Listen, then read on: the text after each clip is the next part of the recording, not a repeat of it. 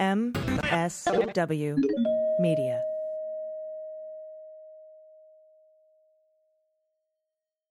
Today's episode of The Daily Beans is brought to you by our patrons. Our premium subscribers make the show possible, and in return, they get an ad-free feed, access to my personal show notes, the photos submitted in the good news, VIP meet and greet and pre-sale event tickets, invites to our private social media groups, and access to bonus content. Become a patron today at patreon.com/thedailybeans.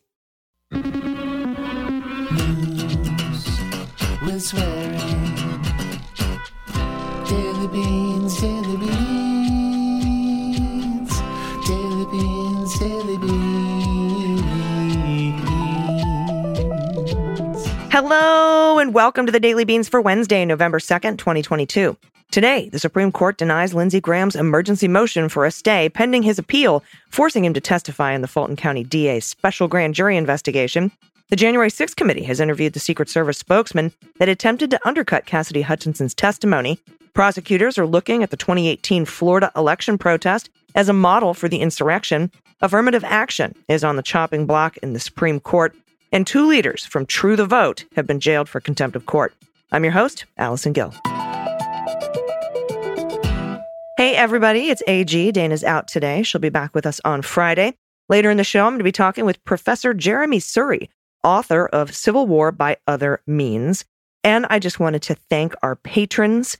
I hope you're enjoying the new weekend wrap-up bonus episode. If you want to become a patron, you can do so at patreon.com/Mueller, She Wrote, or go to Supercast and search for The Daily Beans.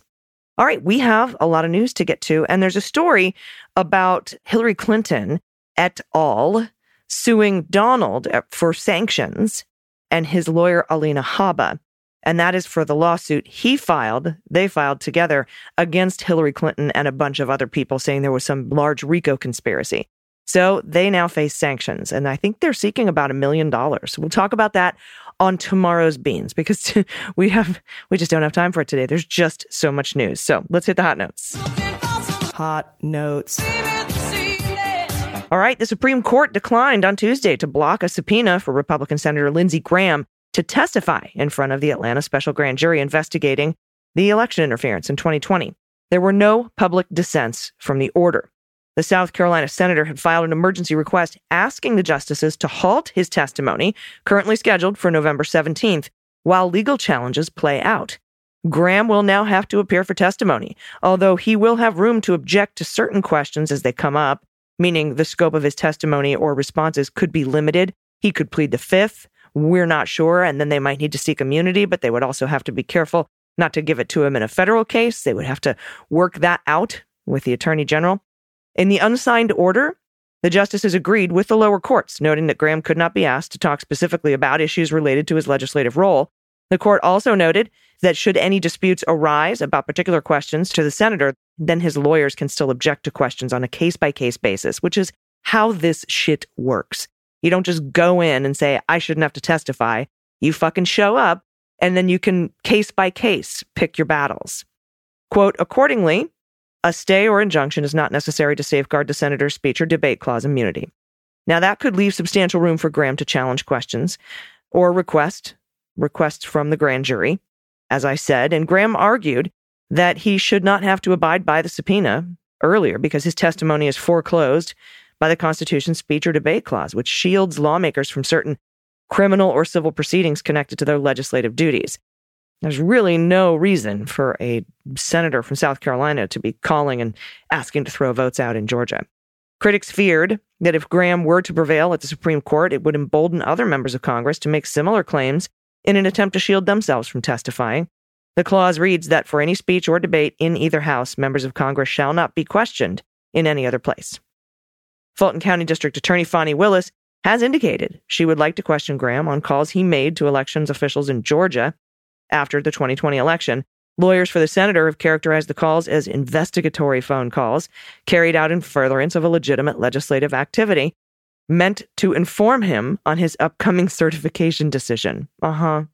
Last week, Justice Clarence Thomas, who supervises the lower courts involved in the case, temporarily blocked the testimony. Thomas's move was an administrative stay that was most likely issued to give the Supreme Court justices more time to consider the dispute and to allow Lindsey to appeal. Now, Willis argued that individuals who were on the call have publicly indicated their understanding that Graham was suggesting or implying in the calls that Georgia Secretary of State Brad Raffensperger should throw out certain ballots or adopt procedures that would alter the results of the election. And in other news, the House Committee investigating January 6, 2021 Capitol insurrection interviewed Secret Service spokesman Anthony Guglielmi on Monday, in part focusing on his role in issuing statements that undercut Cassidy Hutchinson's testimony. That's according to people familiar with the interview. Lawmakers and investigators on the committee are working to finish a final report delving into the intelligence failures of why the Secret Service failed to take action after it was notified of various threats regarding January 6th. During her live testimony, Hutchinson testified Tony Ornato, the deputy chief of staff who worked and served as a liaison for the Secret Service, told her that Trump tried to wrestle the steering wheel away from the head of his Secret Service detail, Robert Engel, after his appearance at a Stop the Steal rally on the Eclipse. The committee repeatedly on Monday asked him to walk through how he chose to describe Ornato and Engel's accounts of events on January 6th and the agency's rebuttal of Cassidy Hutchinson's testimony about the story that she gave under oath. That story was provided by Ornato about Trump's behavior, and Engel didn't contradict it. Many of the lawmakers on the panel were present for the interview, and a committee spokesperson has declined to comment. Up next, one of my longtime fantasy indictment drafts is in the news today. President Trump and other top Republicans were stoking claims that the election had been stolen, and their supporters were protesting in the streets. Members of the far-right group the Proud Boys and people close to Roger Stone, including Matt Gaetz, took part in the action as the crowd was chanting, "Stop the Steal." But this was in 2018. The setting was South Florida, and the election in question was for governor and a hotly contested race that would help determine who controlled the U.S. Senate. Now, 4 years later, the Justice Department is examining whether the tactics used then served as a model for the attack on the Capitol on January 6th. In recent months, prosecutors overseeing the seditious conspiracy case over the Proud Boys have expanded their investigation to examine the role of Jacob Engels. You've heard me talk about this guy a lot if you've been listening to the show for a while, because this was like a year and a half ago. He is a Florida Proud Boy who accompanied Stone to Washington for January 6th, and the role he played in the 2018 protests. The prosecutors want to know whether Engels received any payments or drew up any plans for the Florida demonstration, and whether he has ties to other people connected to the Proud Boys' activities in the run-up to the storming of the Capitol. Different prosecutors connected to the January 6th investigation have also been asking questions about efforts by Roger Stone, a longtime advisor to Trump, to stave off a recount in the 2018 Senate race in Florida. That's according to people familiar with the matter. Matt Gaetz, a Republican in Florida, as we know, participated in the 2018 demonstration, but the extent and nature of his involvement remain unclear. Fritz Scheller, a lawyer for Joel Greenberg, that's the local Florida tax collector who's cooperating with the government in the investigation into Matt Gaetz, declined in response to questions to discuss the specifics of what his client told the authorities about the 2018 incident. Still, Mr. Scheller said a significant aspect of Mr. Greenberg's cooperation has been his assistance in matters involving efforts to subvert the democratic process. Been waiting for these two stories to collide. In the weeks after the 2020 election, Gaetz took part in Trump's attempts to challenge the certification of the vote count, but there's no indication that he is part of the Proud Boys inquiry. Gaetz did not respond to text messages seeking comment. The expanded investigation of the Proud Boys emerged as 5 members of the group, including Enrique Tarrio, former leader, are set to be tried on charges of seditious conspiracy in federal district court in Washington. That trial is scheduled to begin on December 12th. The Oath Keepers seditious conspiracy trial is now in week 5. As part of the investigation, prosecutors are seeking to understand whether Jacob Engels has ties to a little-known Miami-based cryptocurrency promoter who may have played a role in the Capitol attack. A week before the building was stormed, that promoter, her name is Erica Gemma, gave Tarrio a document called 1776 Returns, according to several people familiar with the matter. The document laid out a detailed plan to surveil and storm government buildings around the Capitol on January 6th in a pressure campaign to demand a new election. Neither Stone nor Engels nor Gemma responded to messages for comment. Stone denied at the time he had anything to do with the Florida protests, and he also denied he played any role in January 6th. Still, he has long maintained close relations with the Proud Boys, especially Tarrio, who took over the group in 2018, and Engels, who runs a website called Central Florida Post and has long been involved in state Republican politics. Engels served, among other things, as a spokesman for Tarrio's unsuccessful 2020 congressional campaign. In March of that year, Mr. Engels published a photograph in the Central Florida Post showing Andrew Gillum, who lost the 2018 Florida governor's race to Ron DeSantis, lying naked on the floor of a Miami hotel room. He claimed in an article accompanying the photo that Tarrio helped him get the photo. In 2019, during his prosecution related to the investigation into Russian efforts to sway the 2016 race, Stone posted an image on social media of the federal judge, Amy Berman Jackson, with crosshairs next to her head. When questioned in court about the image, he acknowledged that both Tarrio and Engels helped him run his social media accounts. Both Mr. Engels and Tarrio were members of an encrypted group in the chat room called FOS, Friends of Stone, that Mr. Stone used in the months that followed the 2020 election. Mr. Engels went with Mr. Stone to Washington on January 5th and January 6, 2021, accompanying him around the city over the course of the 2 days. Prosecutors are interested in whether a written plan existed, setting out details for the Brooks Brother 2.0 protests in the same way that 1776 returns described a plan for occupying 6 House and Senate office buildings and the Supreme Court on January 6th. And speaking of the Supreme Court, they are poised to say that colleges and universities can no longer take race into consideration in admissions programs, a decision that will likely overturn decades-old precedent and could diminish the number of African American and Hispanic students in higher education. During a marathon session lasting almost 5 hours, the justices heard from a total of 5 lawyers. 3 argued on behalf of Harvard and the University of North Carolina. 2 others, both former clerks to Justice Clarence Thomas, argued for the conservative group Students for Fair Admissions behind the challenge. With a 6-3 conservative liberal majority, the question may not be whether the court will strike down affirmative action, but how far it will rule. Here are the key takeaways from Monday's arguments. Central to the case are whether schools are trying hard enough to find race-neutral alternatives in order to achieve diversity. Justice Amy Coney Barrett, Sam Alito, and Chief Justice Roberts repeatedly pushed lawyers for the schools about their efforts to build a class without taking race directly into consideration. Barrett pursued a line of questioning, suggesting that instead of checking a box, an applicant could use an essay to demonstrate unique personal characteristics. Roberts noted that if race may no longer be taken into consideration, there may be an incentive for the university to, in fact, truly pursue race-neutral alternatives. Suppose, he says, that a student is an immigrant from Africa and moves to a rural area in western North Carolina where the population is overwhelmingly white. This is Sam Alito in a hypothetical. He wondered if instead of taking race into consideration, it would be permissible for the student to write an essay about how he had to deal with huge cultural differences. Patrick Strawbridge, representing Students for Fair Admission, said it would be permissible because that the preference is not being based upon race, but upon cultural experiences. The exchange caused a skeptical Justice Elena Kagan to exclaim, "The race is part of the culture, and the culture is part of the race, isn't it? I mean, that's slicing the bologna awfully thin," she said. Another issue that troubled the conservative justices was the notion that in 2003, the court suggested in a decision called Grutter v. Bollinger that the consideration of race as a factor could come to an end by 2028. Fumbling for her reading glasses, Amy Coney Barrett read directly from Grutter, quote, "Using racial classifications are so potentially dangerous, however compelling in their goals, they can be employed no more broadly." Grutter says this is dangerous and it has to have an end point, Barrett stressed on Monday. She wondered if Grutter was grossly optimistic and that in reality schools would never stop taking race into consideration. She noted that Grutter called race classifications risky and potentially poisonous.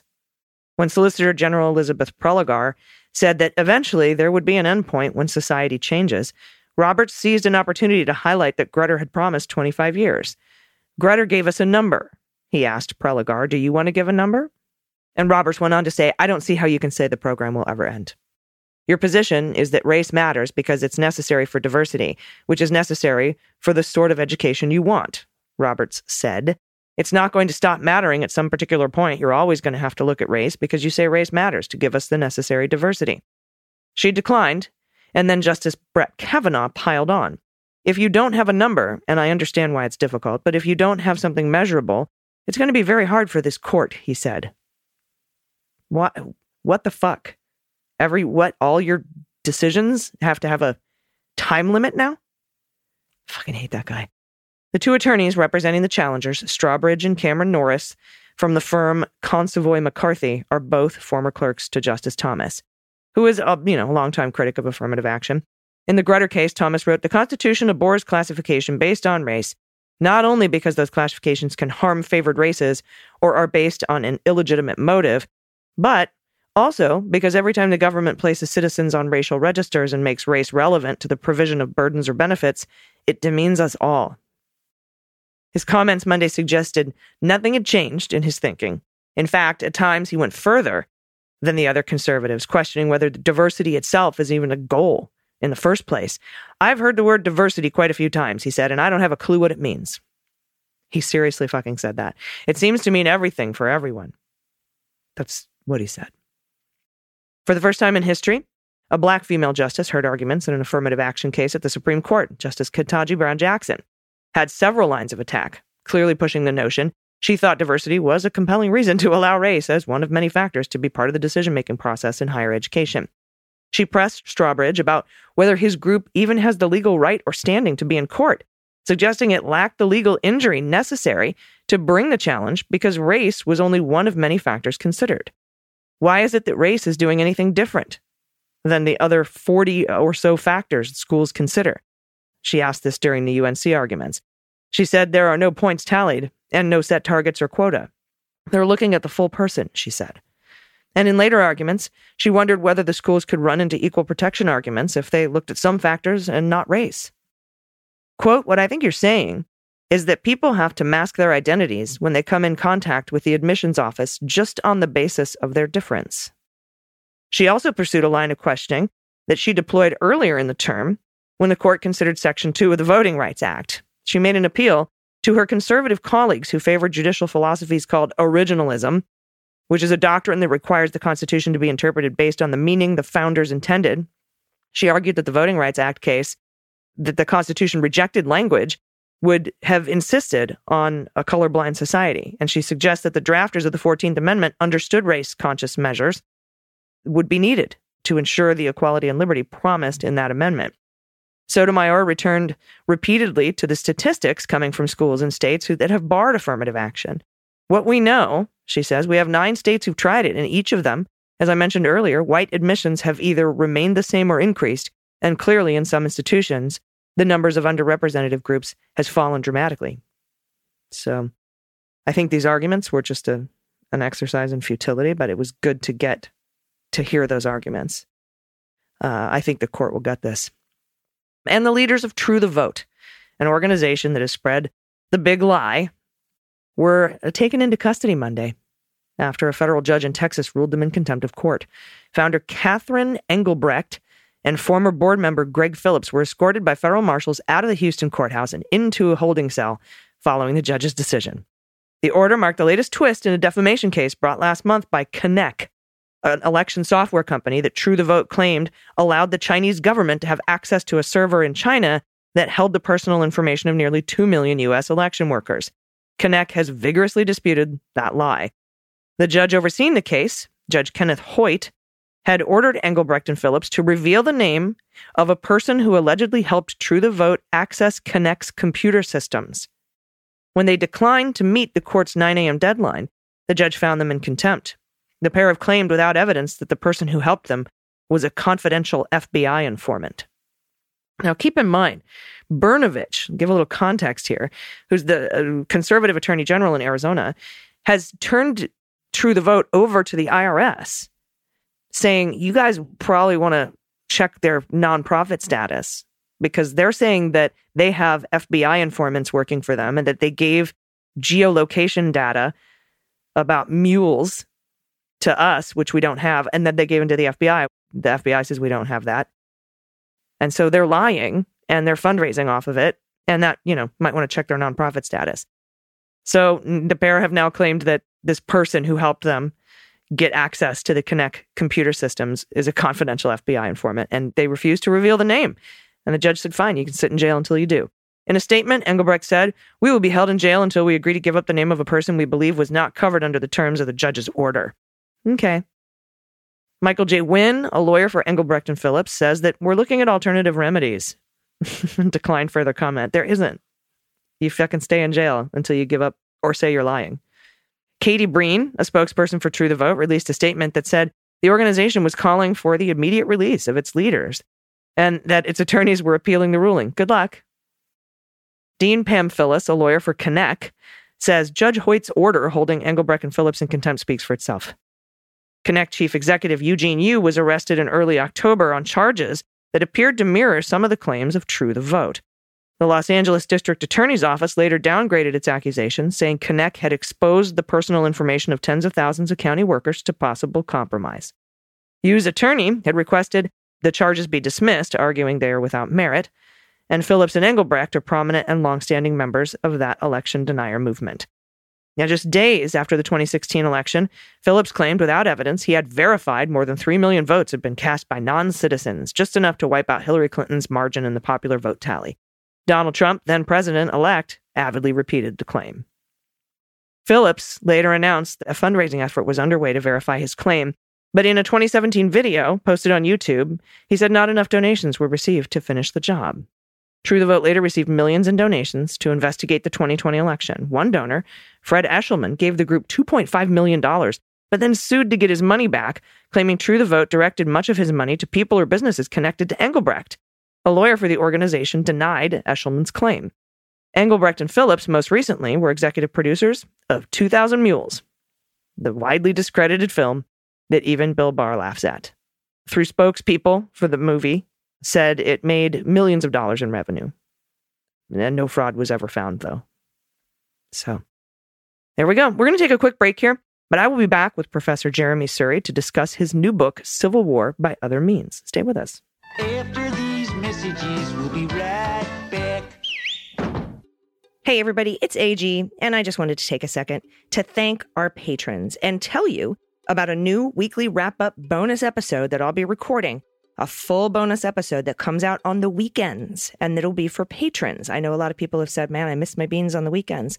Well, now we're going to have a weekly wrap-up episode. And for as little as $3 a month, patrons get the ad-free premium feed. They get access to the new weekend Daily Beans weekly wrap-up episode, pre-sale tickets for live shows, invites to meetups and meet and greets with the hosts, access to our private social media groups. You get links to our bi-monthly happy hour Q&A on Zoom, plus a whole host of merch, including stickers, mugs, and t-shirts for signing up. And if you can't afford a membership, we have had over 1,000 patrons donate a 1-year subscription to those who can't swing it. For just $36 a year, you can donate a premium feed to someone in need. And you can also sign up for that program if you want to get on the list to receive one. Or if you want to donate one, just do that at dailybeanspod.com and look for Patrons Helping Patrons. For more information on becoming a premium subscriber, head to patreon.com/thedailybeans or search for us on Supercast. And thanks so much to all those who make the show possible. Hi, everybody. It's AG from the Daily Beans. Hey, this is Kimberly Johnson, host of the Start Me Up podcast. Hi, it's Frangela from The Final Word and Idiot of the Week podcasts. Hi, this is Jody Hamilton of the From the Bunker podcast. Hi, it's Mariah and Steve from How We Win. And we are joining forces to support the How We Win Fund. The midterms are coming, and the best way we can fight back against the Republicans is to support Democrats in key battleground states. Our democracy is under attack, but we don't agonize. We organize. Yes, we do. Together, we can protect and expand our Democratic majority this November. We are so close to a Senate mansion-proof majority in the Senate. Take them out. Join the MSW Media family of podcasts and support the races that need us the most by donating to Swing Left's National Impact Fund. Just one donation goes directly to all of Swing Left's top races. A GOP stoking hate, peddling lies, and suppressing our vote means we need everyone to step up to protect voting rights, civil rights, abortion rights, the environment, constitutional gender equality, the government, our institutions, all the things. Do it. Okay. We beat Trumpism before, and together we will make history again. So go to swingleft.org/fundraise/howwewin to donate what you can. Share this with your friends and family. And let's show the GOP that the grassroots persistence is here to stay. This is How We Win.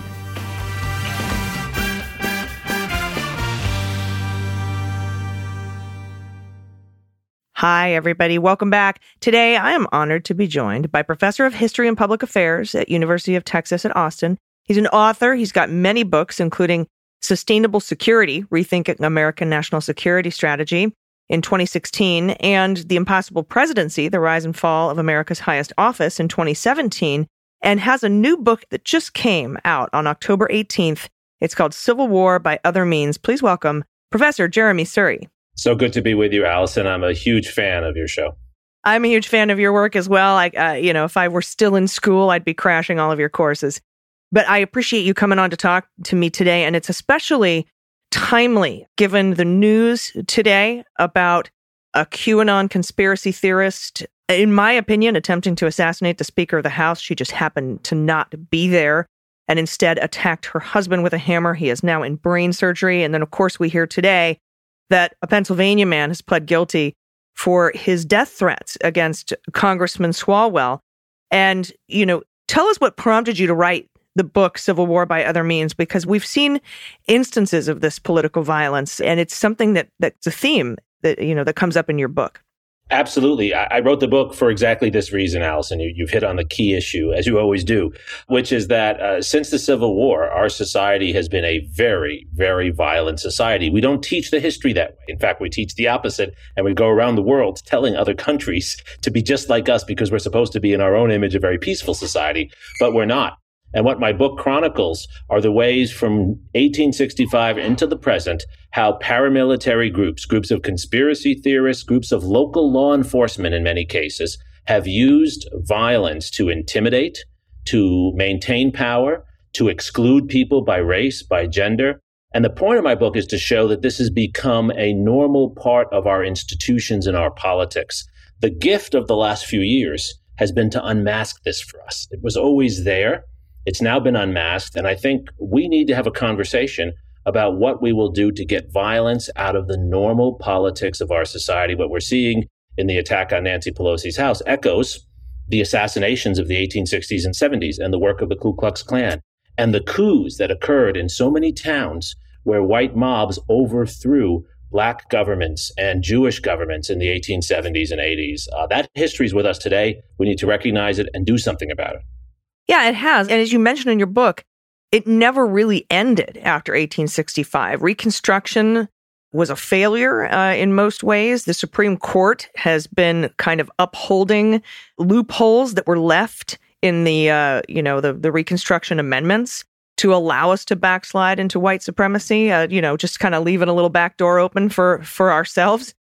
And I've talked to several people about this phenomenon, Dr. Eddie Glaude, Elie Mystal, and how we have these through lines throughout history that have led us to where we are now with the attack on the Capitol, with multiple studies showing that the grievance that most of these middle-aged white men had from purple swing counties was what's called the Great Replacement Theory, which has been around for a very long time. So can you talk a little bit about those through lines from Reconstruction and even before, because Elie Mystal says that the Supreme Court today is closer to the Dred Scott Court than it is to the Loving Court. They just have fancy words given to them by the Federalist Society to cover up their racism and misogyny. What are your thoughts on that? I think that's absolutely correct. And I think there are two through lines in particular, in addition to the through line of violence that we've already talked a bit about, right? One is the through line of using the law to exclude and creating in the law, not just loopholes, that's what you said, and there are loopholes, but explicit exclusions in the law. So the 15th Amendment is written explicitly to allow states and local communities to keep people away from the voting booth. 15th Amendment says you cannot deny someone the right to vote based on race. As I show in my book, there's a whole debate over whether to make that a more extensive voter protection amendment. And Northern Republicans, white Republicans from the North, are against that because they don't want to empower immigrant communities and African-American communities in Ohio, in Illinois, and elsewhere. So the law itself is written with white supremacy built into it, with patriarchy built into it. And so that through line carries forward. The second is, I think we see parallels from the 1870s to today, most significantly around what I would call status anxiety. That's what the Great Replacement Theory is. So coming out of the Civil War, there were all of these white communities who were filled with families that had a lot of wealth, that lost their wealth in the war. They lost their slaves, 4 million slaves, and they lost the wealth they had in the bank in Confederate dollars as Confederate dollars became worthless. And so they used other forms of power, violence, the law, voter exclusion, to maintain their status when their status was threatened. I think that's exactly what we're seeing today. The Great Replacement Theory is similar to the cry that came from John Wilkes Booth when he jumped on stage after killing Lincoln. What was he saying? I've slayed the tyrant who challenges my status as a white man. And I think we're hearing that today. They don't want AOC. They don't want Democrats to threaten their status as people who have been in charge for so long. Yeah, and that's where equality is threatening to them. And I think that's been shown throughout the ages, and that's why I think your book does a wonderful job connecting throughout history. It's not just like we woke up one day and we were a culture of no, and everybody has to fight their ass off to get every little tiny right they can instead of everyone having the rights, and perhaps we pull them away, which is what's happening with Roe. So it's kind of kind of really thought provoking to think that if the constitutional right based on privacy can fall, then they all can. Right. And this is your point about the Supreme Court, which is spot on, right? This is the Dred Scott Court because the court is using old normalized practices that are not constitutional, but they're old traditional practices to justify its contemporary activities. Here's what originalism really is. I say this as a historian who studies the original moments, right? Originalism is not a historical judgment. The members of the court, Samuel Alito, Clarence Thomas, they have no historical understanding of those moments. They haven't studied it, just like I haven't studied law, right? They have no particular expertise in that. What they have expertise in is finding a justification for doing things that we did in the 1870s and 80s and saying that is an originalism that justifies our world today. Look at the abortion laws that many states, including Texas, have gone back to. That is a reinscribing of a history of power for a particular group and a disempowering of many other groups. So what can we do with where we are right now, teetering back on the edge? I'm thinking 1865, 1933, 1968. But the difference is we didn't have a bunch of election deniers in those times saying that they really won the election and that you should go beat people up who disagree with you. So what do we do? How do we win? How do we ensure that our institutions hold? Well, the first thing is people have to vote. People have to get out and vote. And I'm wearing a shirt your listeners can't hear saying vote. I wear it every day now. People have to go out and vote. They have to make their voices heard, and they have to do what African Americans and Jews and others did in the 1860s and 70s. I talk about in my book, sometimes walk miles and stand in line for hours. But we've got to make our voices heard. That's just a start. Then we have to shine a light, as your show does. This is why I love your show, on these issues. People have to see these issues. It's not that the majority of Americans agree with the bullies. They didn't in the 1870s, they don't today. But it's that the bullies are the loudest voices, and there are too many people who are complacent, too many people who don't pay attention. And we complain about social media spreading hate. We need to do a better job, as you're doing, of using social media to raise awareness. And change happens, Allison, in our history through generational change. So quite frankly, it's got to be a young group of people across the country who say, we're not going to put up with this anymore. That started to happen after George Floyd's murder. That was one of the most enthralling and idealistic moments in my entire lifetime. So many people, more than ever before in our history, more than even in the 60s, came out to protest against criminal injustice perpetrated by police, to protest against racism. And it changed our society. It didn't change our politics overnight, but it changed our society. We need more of that. I'm a social activist. I believe in the history of social activism. Mobilize people, get people out, educate them, and have them make their voices heard. That's how our society changes. Well, thank you so much for taking some time and writing this book. It's such an important book. It came out on October 18th. It's available now. It's called Civil War by Other Means by Jeremi Suri. Jeremi, tell everyone where they can find and follow you and support your activism on social media. Well, they can find me on Twitter and Facebook at Jeremi Suri. It's Jeremi Suri. I have a podcast also called This is Democracy. And Allison, you were one of our star guests, and it's one of our most popular episodes. But we also have people on like Samantha Power and all kinds of scholars, activists, various individuals. And That is on, it's called This is Democracy. It's available at wherever you get your podcasts. And then, of course, my book, Civil War by Other Means, is available at all bookstores. It was just in the front of the Barnes & in New York last week. So it's still there and people are buying it. It's available on Amazon. So thank you for having me on and promoting my book, Allison.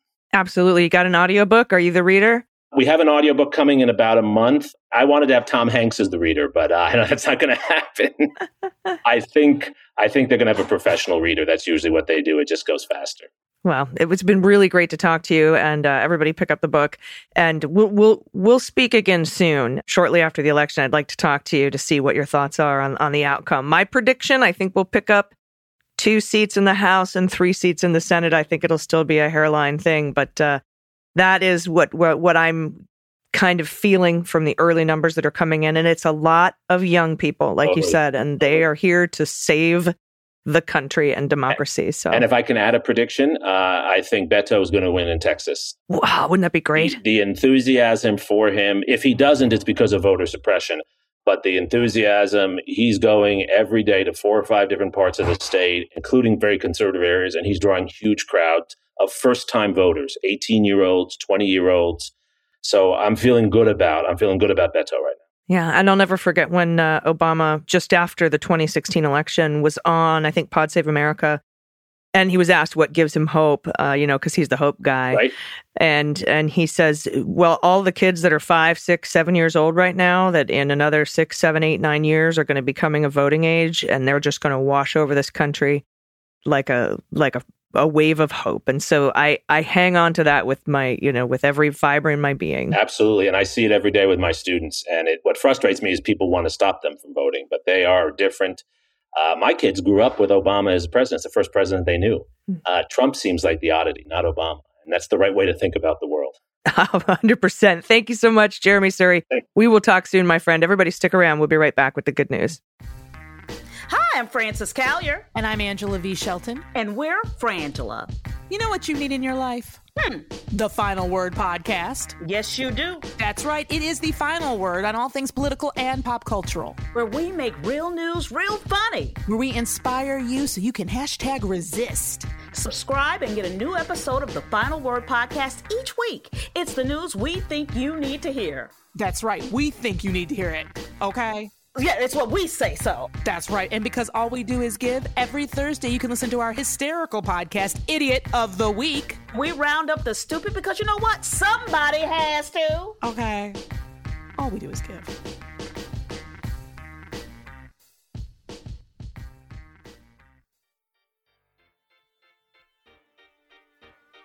Are you struggling with the political upheaval of the current moment? Maybe you're trying to figure out how to keep going and fight for a better world. Well, starting in October, we're bringing you a brand new podcast made for the here and now. It's called Living Through It with ECM, a podcast for interesting times. Hosted by me, Elizabeth Croneiss-McLaughlin, a renowned activist and leadership expert, Living Through It hosts weekly interviews with guests who are changing the world from the ground up. We're offering you advice on how to continue working toward a better future in the face of burnout and exhaustion. And our aim is to inspire you, create hope, and share a collective vision for a more just and equitable future. I hope you'll join us on Living Through It with ECM, a podcast for interesting times.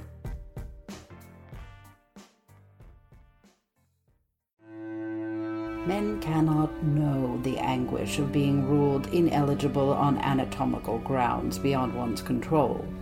Slaves can perhaps understand, eunuchs too, and perhaps even those doomed nobles like the deposed Emperor Romanos Diogenes, whose eyes have been put out, but not men. This podcast is brought to you by Empress, The Secret History of Anna Kay, the new book by Greg Olear, now available on Amazon.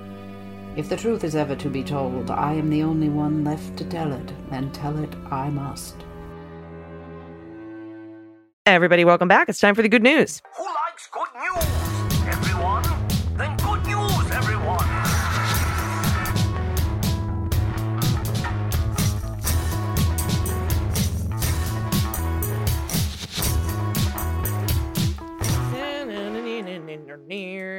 Good news, good news. And if you have any good news, confessions, corrections, time for Halloween photos, flood my inbox with them. Go to dailybeanspod.com.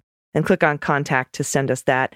If you're a patron, you can see those pictures. You can see what we're either laughing or oohing and awing about. Also, make sure right now, just pause this podcast. Make sure you're registered to vote if you haven't voted already. And then also call up everybody in your family. Send out an email. It just takes 5 minutes. They listen to you more than they listen to anything else. And tell them, hey, if you're not voting, would you please, just for me, go vote. Please. We need every single vote. All right, first up from Mamie, rhymes with Amy. She and her, hi, BQs. I believe the correct pronunciation of our intrepid voting rights lawyer is Mark Elias, as in, thank God for Mark Elias. AG will, alas, likely be reading his name too often following the upcoming midterms.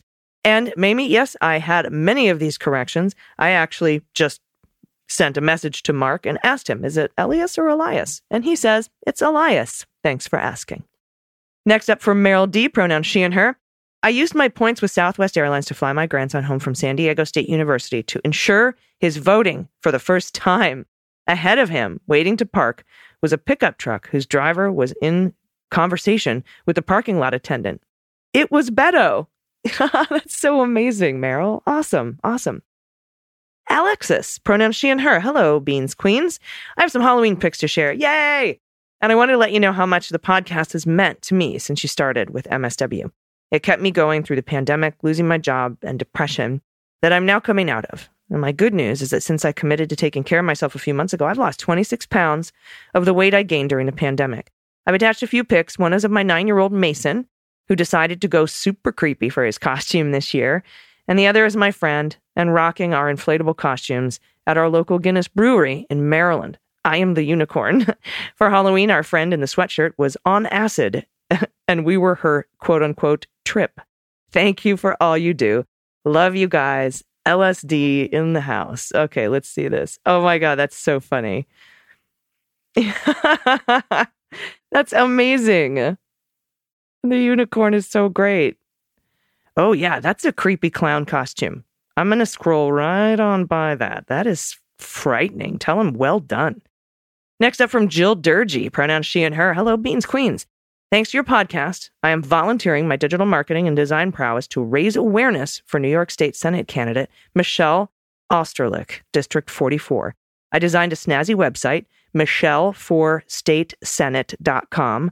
That's F-O-R, michelleforstatesenate.com, on Squarespace, and launched paid social ads on Facebook and Instagram, which drive donations for her and light shame for her 40-plus year serving GOP incumbent, who really likes ribbon cuttings, voting against gay marriage and choice, and is a proud A-rated NRA member. I am so happy to meet and work with amazing campaign volunteers, many of whom are my neighbors.